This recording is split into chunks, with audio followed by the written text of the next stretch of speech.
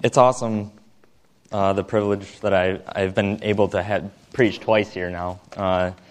It's crazy. And some of you people are really relentless. I've already been called a long-winded preacher, and I haven't even preached that much. So, and it's like you people bug me saying you better keep the message short. Well, just for you people, I'm going to make sure it's extra long. Just kidding. I'm really nervous, actually, about it. The time length of my message. I remember back when I was in high school, the first times that I actually preached were for fine arts. And the time limit we had to preach at fine arts was 6 minutes. And I remember being scared to death because I had to preach for 6 minutes. And I was like, what am I going to fill that time with? They wouldn't even let us pray. They wouldn't let me pray to fill up. I was going to make a really long prayer and then just preach, give a short 2-minute devotional. But they wouldn't even let me do that. So I might do a 25, 26-minute prayer before I actually begin my message tonight. But no, I'm just kidding. So I'm going to start off with a story. It's not the best thing to do when you're preaching is to tell stories, but it's to kind of give an idea as to what I'm going to be speaking of tonight. Once upon a time, there was a fire in a small town. The fire brigade rushed to the scene, but the firemen were unable to get through to the burning building. The problem was that the crowd of people who had gathered, not to watch, but to help, these people were actually trying to help. The problem was with them when they tried to show up. And they were trying to put out this fire. And they all knew the fire chief very well. Their children had actually climbed over his fire engines during excursions to the fire station. And the friendliness of the fire chief was extraordinary. So when this fire broke out, the people rushed out to help their beloved fire chief. Unfortunately, the townsfolk were seeking to extinguish the raging inferno with water pistols. They'd all stand there from time to time, squirting their pistol into the fire while making casual conversation. The fire chief couldn't contain himself. He started screaming at these townsfolk, "What do you think you're doing? What on earth do you think you're going to achieve with those water pistols?" The people then realized the urgency of the situation. This is really serious. Now they really, really wanted to help out this fire chief because they knew that he was really trying to put out this fire. So they started squirting their water guns even more. "Come on," they encouraged each other. We can all do better, can't we? We can put this fire out. Squirt, squirt, squirt, squirt. Nothing happened, right? Exasperated, the fire chief yells again, "Get out of here. You're achieving nothing except hindering us from doing what needs to be done. We need firemen who are ready to give everything they've got to put out this fire. People willing even to lay down their own lives for this fire. This is not the place for token contributions." And we might laugh at the fact that these people were actually trying to put out a fire with water pistols. We might say they're not the brightest crayons in the box. But how sad is it that there's a lot of people in this world who are willing to do whatever it takes to do the right thing, but fail to actually commit to the real deal? That's kind of what we're going to see in the account of the rich young ruler tonight. So if you turn in your Bibles to Matthew 19, we're going to be reading out of Matthew 19. And I'm actually going to pray real quick. This isn't going to be a 25, 26-minute prayer, but I just feel that I'm led to pray right now. So, dear Jesus, thank you for this day. Thank you for this opportunity. And I just pray that as I give this message, Lord, that you will empty me of self and that you will fill me with your Holy Spirit and that I would only say the things that you would have me to say and that it would be an encouragement to the people here, Lord. And just be with the rest of this night. In Jesus' name I pray. Amen. So, in Matthew 19, we're going to be starting in verse 16. We're going to read down to verse 22. And it says, "And behold, one came and said unto him, Good master, what good thing shall I do, that I may have eternal life? And he said unto him, Why callest thou me good?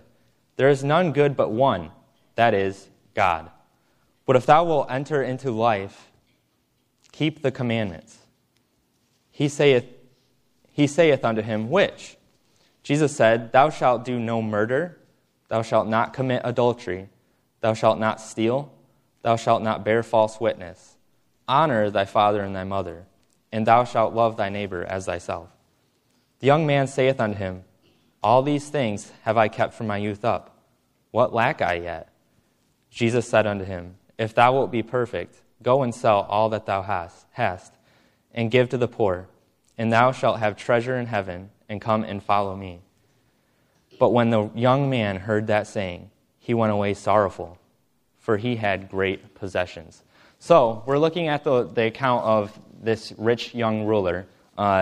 We don't know if he's a young man. We do, but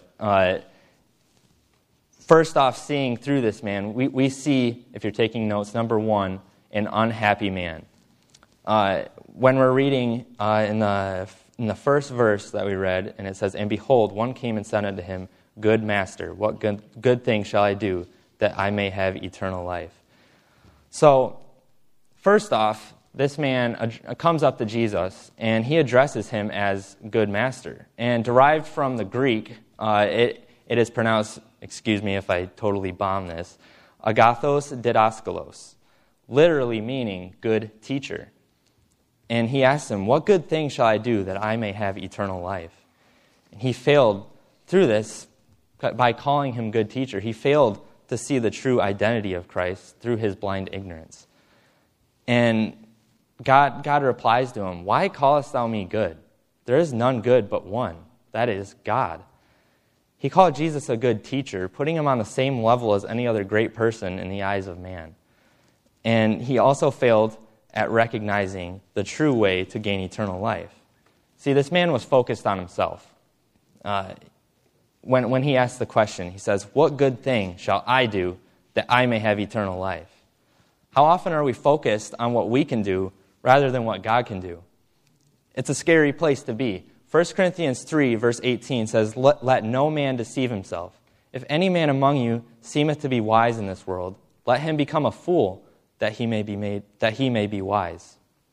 And we know that salvation is not anything that we can achieve through our own strength, and the Bible speaks clearly on this. It's scary how we can get things so twisted, and people can get so confused, and we get all these different doctrines from just misreading the Bible. And first off, we know this, we cannot be saved through our good works. The Bible clearly says in Ephesians 2, verses 8 and 9, For by grace are ye saved through faith, that not of yourselves is the gift of God, not of works, lest any man should boast. It's a free gift. God sent his only Son to die on that cross, and it's free. It's for us to accept. And there's nothing we have to do to earn that gift. We just have to simply believe that God sent his Son to do that for us. There's nothing good here that's going to make you go to heaven. You're not going to be, no matter how much good stuff you do, you're not going to earn your way to heaven. And there's a lot of people in this day and age that if you ask them how they know they're going to go to heaven, they say, well, I think I'm a pretty good person. Well, I hate to break it to you, but there's only one way to get to heaven. And also, we're not chosen to be saved. It amazes me how many people are getting caught up in this movement. Isaiah 53, verse 6 says, All we like sheep have gone astray. We have turned every one to his own way, and the Lord hath laid on him the iniquity of us all. The Bible teaches that Christ died for all mankind. The reason not all people are saved is because they have failed to repent and receive the Savior, not because he didn't approve for their salvation. 1 Timothy 2, verse 4 says, Who will have all men to be saved and to come unto the knowledge of the truth. God desires for you to come to him.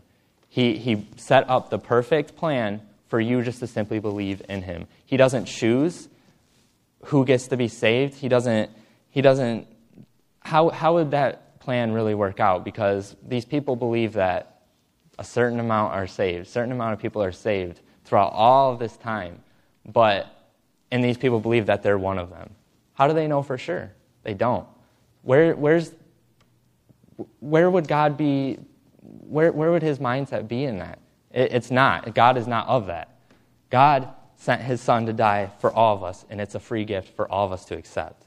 And we cannot lose our salvation, and this is actually something that I have had to deal with personally a lot, just talking to different people. I know a lot of people that believe that, you can lose your salvation. And it's a sad thing, because these people, they believe that obviously it's a free gift to accept, but God, if I sin, God will take that away from me. And John 10, verse 28 says, "And I give unto them eternal life, and they shall never perish, neither shall any man pluck them out of my hand." Don't belittle God. Where's your faith? This rich young ruler, he was searching. He wanted to know how to get to heaven. And next we see that he was rich, but he wasn't happy. In verse 22, we'll read it again. It says, when the young man heard that saying, he went away sorrowful, for he had great possessions. How often do we think that if we just had a little more, we would be happy? If we just had more money, if we had good health, if we had all these things, we would be happy. You know, the world divides people into these ranks. You know, we have lower class, middle class, upper class. And oftentimes, people are treated awful just because they're the lower class. And the people that are on the higher class get treated like they're royalty, like they're something special, like they deserve to be up at the top. But newsflash is, for these people, your earthly possessions are going to mean absolutely nothing in the end. We all know the passage, and it says, "Lay not up for yourselves treasures upon earth, where moth and rust doth corrupt, and where thieves break through and steal. But lay up for yourselves treasures in heaven, where neither moth nor rust doth corrupt, and where thieves do not break through nor steal. For where your treasure is, there will your heart be also." How would you react if you went home tonight and all of your earthly possessions were gone? Let's say your house burnt down, somebody robbed you. How would you react? Really think about that. Would you blame God for him doing that to you? Would you blame it all on him? Or would you glorify God through the things that you still do have? You still have a life. You still have the opportunity to glorify him through all of this. But people blame God for bad things that happen to him. And that's not the case. And we see also that this rich young ruler, he was a good man, but he still was not happy. Jesus gives him an opportunity here. He says, "But if thou wilt enter into life, keep the commandments." He saith unto him, "Which?" Jesus said, "Thou shalt do no murder, shalt not commit adultery, not steal, bear false witness, honor thy father and thy mother, and thou shalt love thy neighbor as thyself." And the young man says, "All these things have I kept from my youth up. I'm confused. I've done all these things. How come I don't have eternal life?" And his heart was empty. He knows that he's still missing something.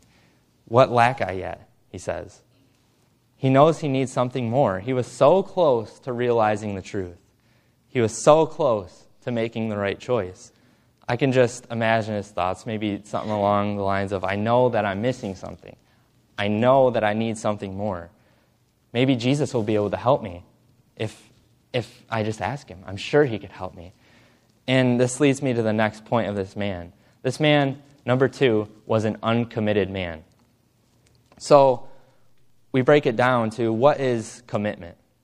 And commitment means the state or quality of being dedicated to something. Have you ever been dedicated to something? I would imagine that you have. I have. I still am. I have a wife. I am fully dedicated to my wife. I chose, when I said I do, to stay no matter what. It's a commitment. And you too, if you're married, you should have made that commitment. It's not something you should just back out of if you're not feeling it today. But this rich young ruler, he had the choice to be committed to Jesus Christ. And it's seen in verse 21, which I call the call. Verse 21 says, "Jesus said unto him, If thou wilt be perfect, go and sell that thou hast, and give to the poor, and thou shalt have treasure in heaven, and come and follow me." Now this was a call of sacrifice, not salvation specifically. Jesus wasn't saying that if this man were to go and sell all of his stuff and give it all to the poor and just get rid of everything, he's going to go to heaven. Jesus wasn't saying that. We already established that salvation is by faith alone. But in order to be saved in the first place, a person must acknowledge that he is a sinner who has fallen short of God's glory. See, Romans 3:23, we all know it, says, "For all have sinned and come short of the glory of God."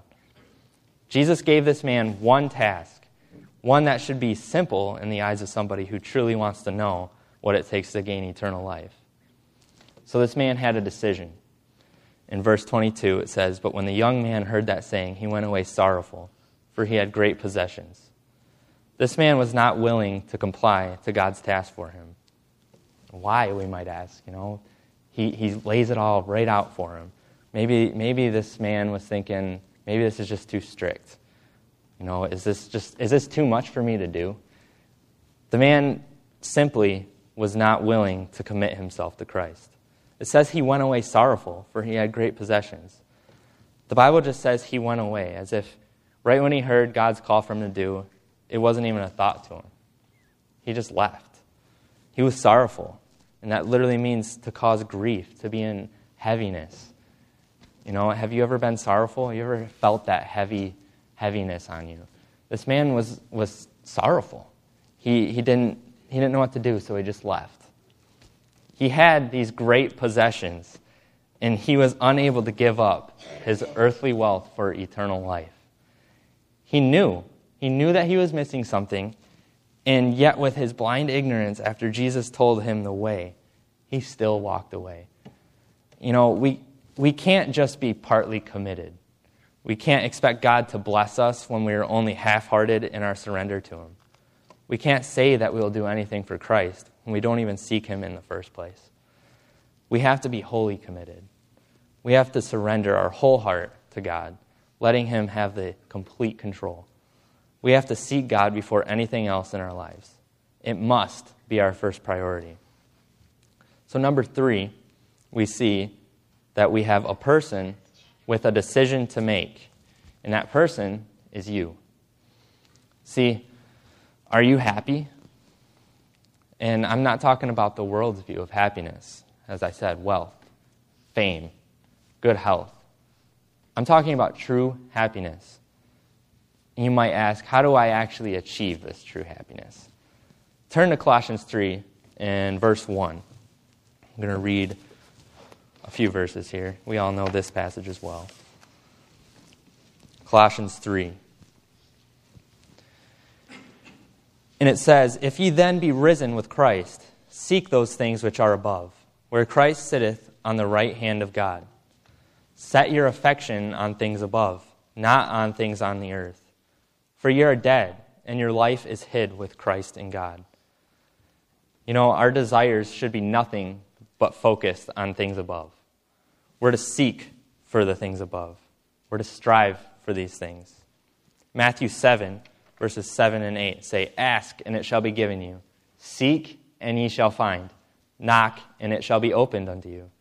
For everyone that asketh receiveth, and he that seeketh findeth, and to him that knocketh it shall be opened."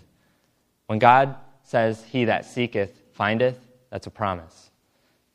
See, when our first priority is to set our affection on things above, we realize that nothing here on this world, in this earth, can truly satisfy us. Yeah, we may find temporary joy in certain situations or different circumstances, but they never truly fill that hole that's in our heart. We all have that hole, and especially if we haven't dedicated our life to God. And we live in a day and age where anxiety and stress and worry have become almost just a normal thing for everyone to have. And it controls us. It literally controls everything we do in our life. And I looked up some statistics. I'm not big on statistics, but I was curious to see. And I found that in 2018, 2019 is similar, and 2020 is already looking to be even more. But in 2018, 48,344 Americans died by suicide. That's just America. This isn't the entire world. I didn't look up world statistics, but just in America, 48,344 Americans died by suicide. And in total, just in America, there was 1.4 million suicide attempts. It's so sad to me. People seek and seek, but they're seeking for true happiness in the wrong places. And we must set our affection directly on God. He's the only source of true happiness. He is the only one that can fill that hole that is in your heart. See, Psalm 144, verse 15 says, "Happy is that people whose God is the Lord." Psalm 34, verse 8 says, "O taste and see that the Lord is good. Blessed, happy, is the man that trusteth in him." And secondly, I would ask you, are you committed? Not half-hearted, but full-hearted. See, a while ago, there was a man, you all know him, by the name of Julius Caesar. Julius Caesar was on the shores of Great Britain with his Roman legions. And they just crossed the channel with their ships, and they got onto the land. And Julius Caesar ordered his men to march to the edge of the cliffs of Dover. And when they got to the edge of the cliffs, he ordered them to look down at the water. And when they look down at the water, they see their ships were engulfed in flames. They're burning down, and there's no chance of saving them. And they turn back to Julius Caesar, scared to death, because what in the world are we going to do if we want to retreat? What are we going to do? We have no way out of here now. And Julius Caesar did this for a reason. He did it to send a message both to his enemies and to his men. He was saying that we are fully committed to win this battle. There's no retreat now. There is no going back. There is no way that we are not going to win this, and if we don't win it, we would rather die here on this land than to retreat. See, we need that kind of commitment when it comes to committing to Jesus. 1 Kings 8, verse 61 says, "Let your heart therefore be perfect with the Lord our God, to walk in his statutes and to keep his commandments, as at this day." Perfect in that verse means committed. God wants you to be all in, per se, when it comes to your commitment to him. I just started reading through the book. When I was in youth group, Pastor Hall went through All In, and it was life-changing in our youth group, and it changed our group entirely. And so I never actually read through the book myself, so me and my wife just started reading through All In. We got it, and I can't tell you the blessing that it has been, and just how really convicting it is when you realize how much you aren't all in for Christ. It makes you realize, am I here on this earth, am I living for myself, or am I living for Christ? And, God wants you to be all in, like I said. And when you got saved, when you chose to give your life to Him and surrender your life to do what He would have for you to do, you made a commitment. And that commitment is far more serious than any other commitment you've ever made. Don't be like the rich young ruler. Don't be so close to making that commitment and then back out. Although making the choice to fully devote your life, your time, your desires, your heart to God might seem like it's too big of a decision for you to make right now, it's something that you need to do. And you need to be all in when you make that choice. God doesn't want half-hearted followers. God doesn't want to be put on the back burner when something that you feel is important or something that you care about is more important and put ahead of Him. God doesn't want you to say that you'll dedicate your life to Him and then forget about that dedication the next morning when you wake up. See, it's a daily commitment. It's not something that we can say tonight. If you make that decision, you commit to God. When you wake up in the morning, that should be your first thought. I made that decision to commit to God. God should come first in your life. It's a daily surrender. In Luke 9, verse 23, it says, "And he said to them all, if any man will come after me, let him deny himself and take up his cross daily and follow me." Colossians 3, verse 3, as we read, says, "For ye are dead, and your life is hid with Christ in God." So next, are you ready? If you haven't made the choice to fully commit yourself to God and go all in when it comes to your surrender to Him, There's no better day than today. See, my God is a God of forgiveness. You may be sitting here today thinking, I'm very well stricken in years, and I choose that saying because I don't want to say old, because some of you might get offended if I say that. And you say that, I've lived my entire life. I've made the decisions that I made. I made those decisions when I was young, and that's what made me who I am today. That's what made me just the person that I am, and there's no changing that. That's a scary point for you to be at, because there should never be a point in your life where you have the mindset that I can't be teachable. I can't make decisions anymore for Christ because I already lived my life. That's my past, and that just makes me who I am today. That's not correct, because we are supposed to grow in grace. And 2 Peter 3, verse 18 says, "But grow in grace and in the knowledge of our Lord and Savior, Jesus Christ." It never says to stop growing. It never says that once you've reached this certain point that you've arrived. No, we're supposed to, from the day we accept Christ into our hearts, we are supposed to grow continuously. It's a continuous movement of growth in Jesus Christ. And if you're sitting here tonight and you're realizing that maybe you have had that mindset for quite some time now, God hasn't given up on you. It's not like God has turned his back on you and he won't accept you because you've been in this state of mind where I can't change. You've been in this state of mind for so long that you don't even know how to change. God is waiting there. God is waiting for you to open up your heart and your mind, to grow in him. He's waiting with open arms, ready to embrace you, ready to help you in your growth through him. And you can rely on God to forgive you. And maybe you're sitting here today and you can't seem to have true happiness. As I touched on before, God is the only source of true happiness that you will ever find in your entire life. The only thing you're going to find true happiness in is God.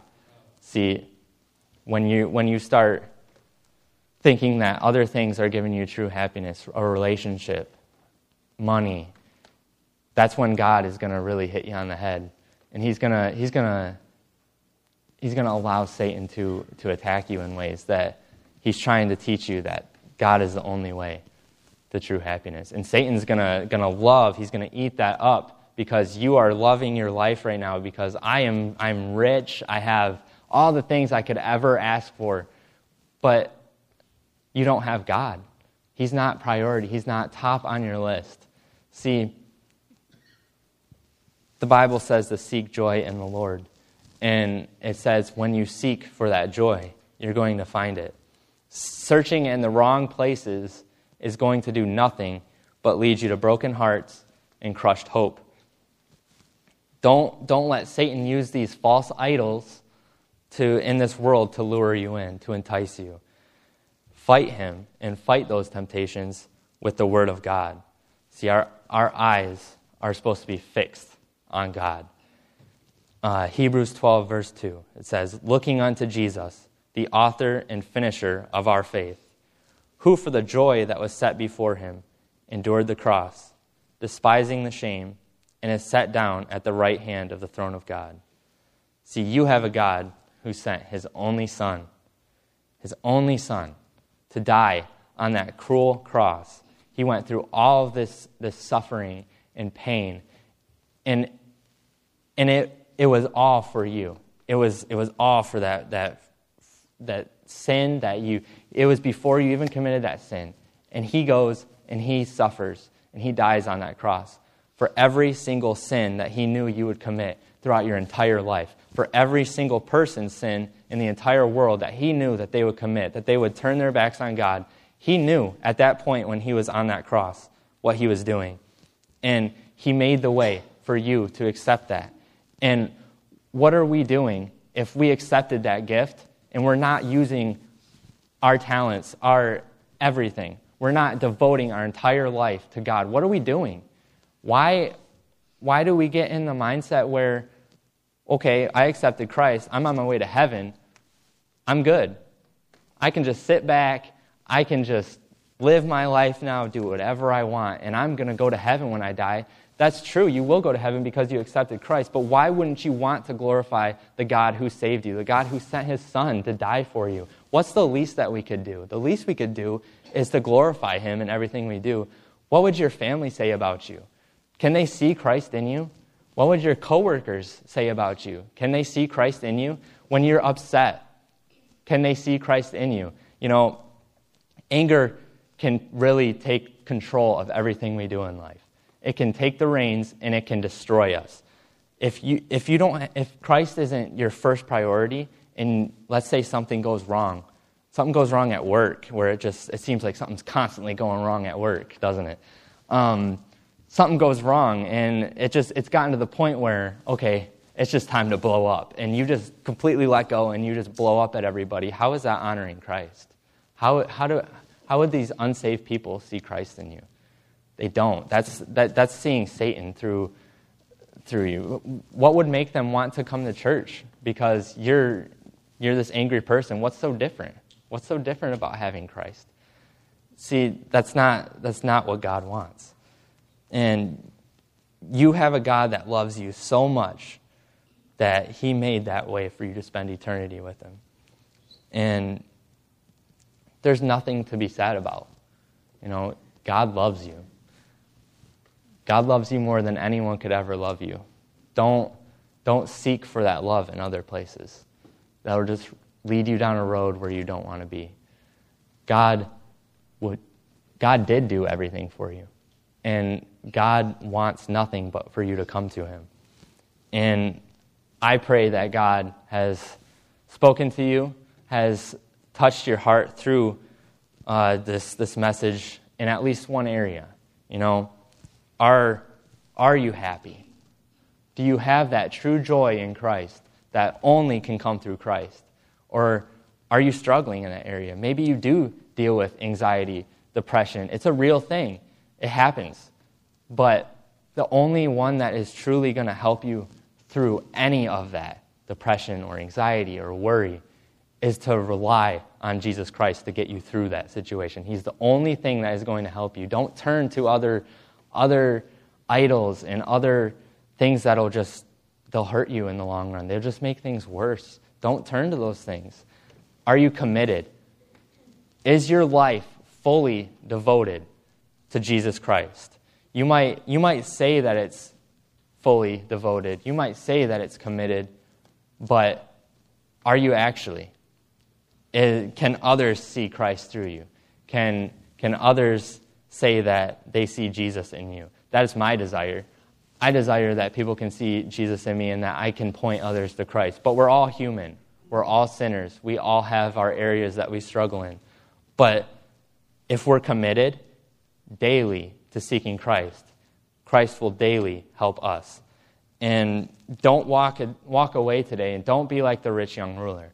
Don't be like this man who he had every opportunity given to him right in his hands. Jesus explained exactly what he needed to do, and he told him that he just needed to empty himself of all of his pride and all the things that he had, because that's what it boiled down to. This man was prideful in his possessions.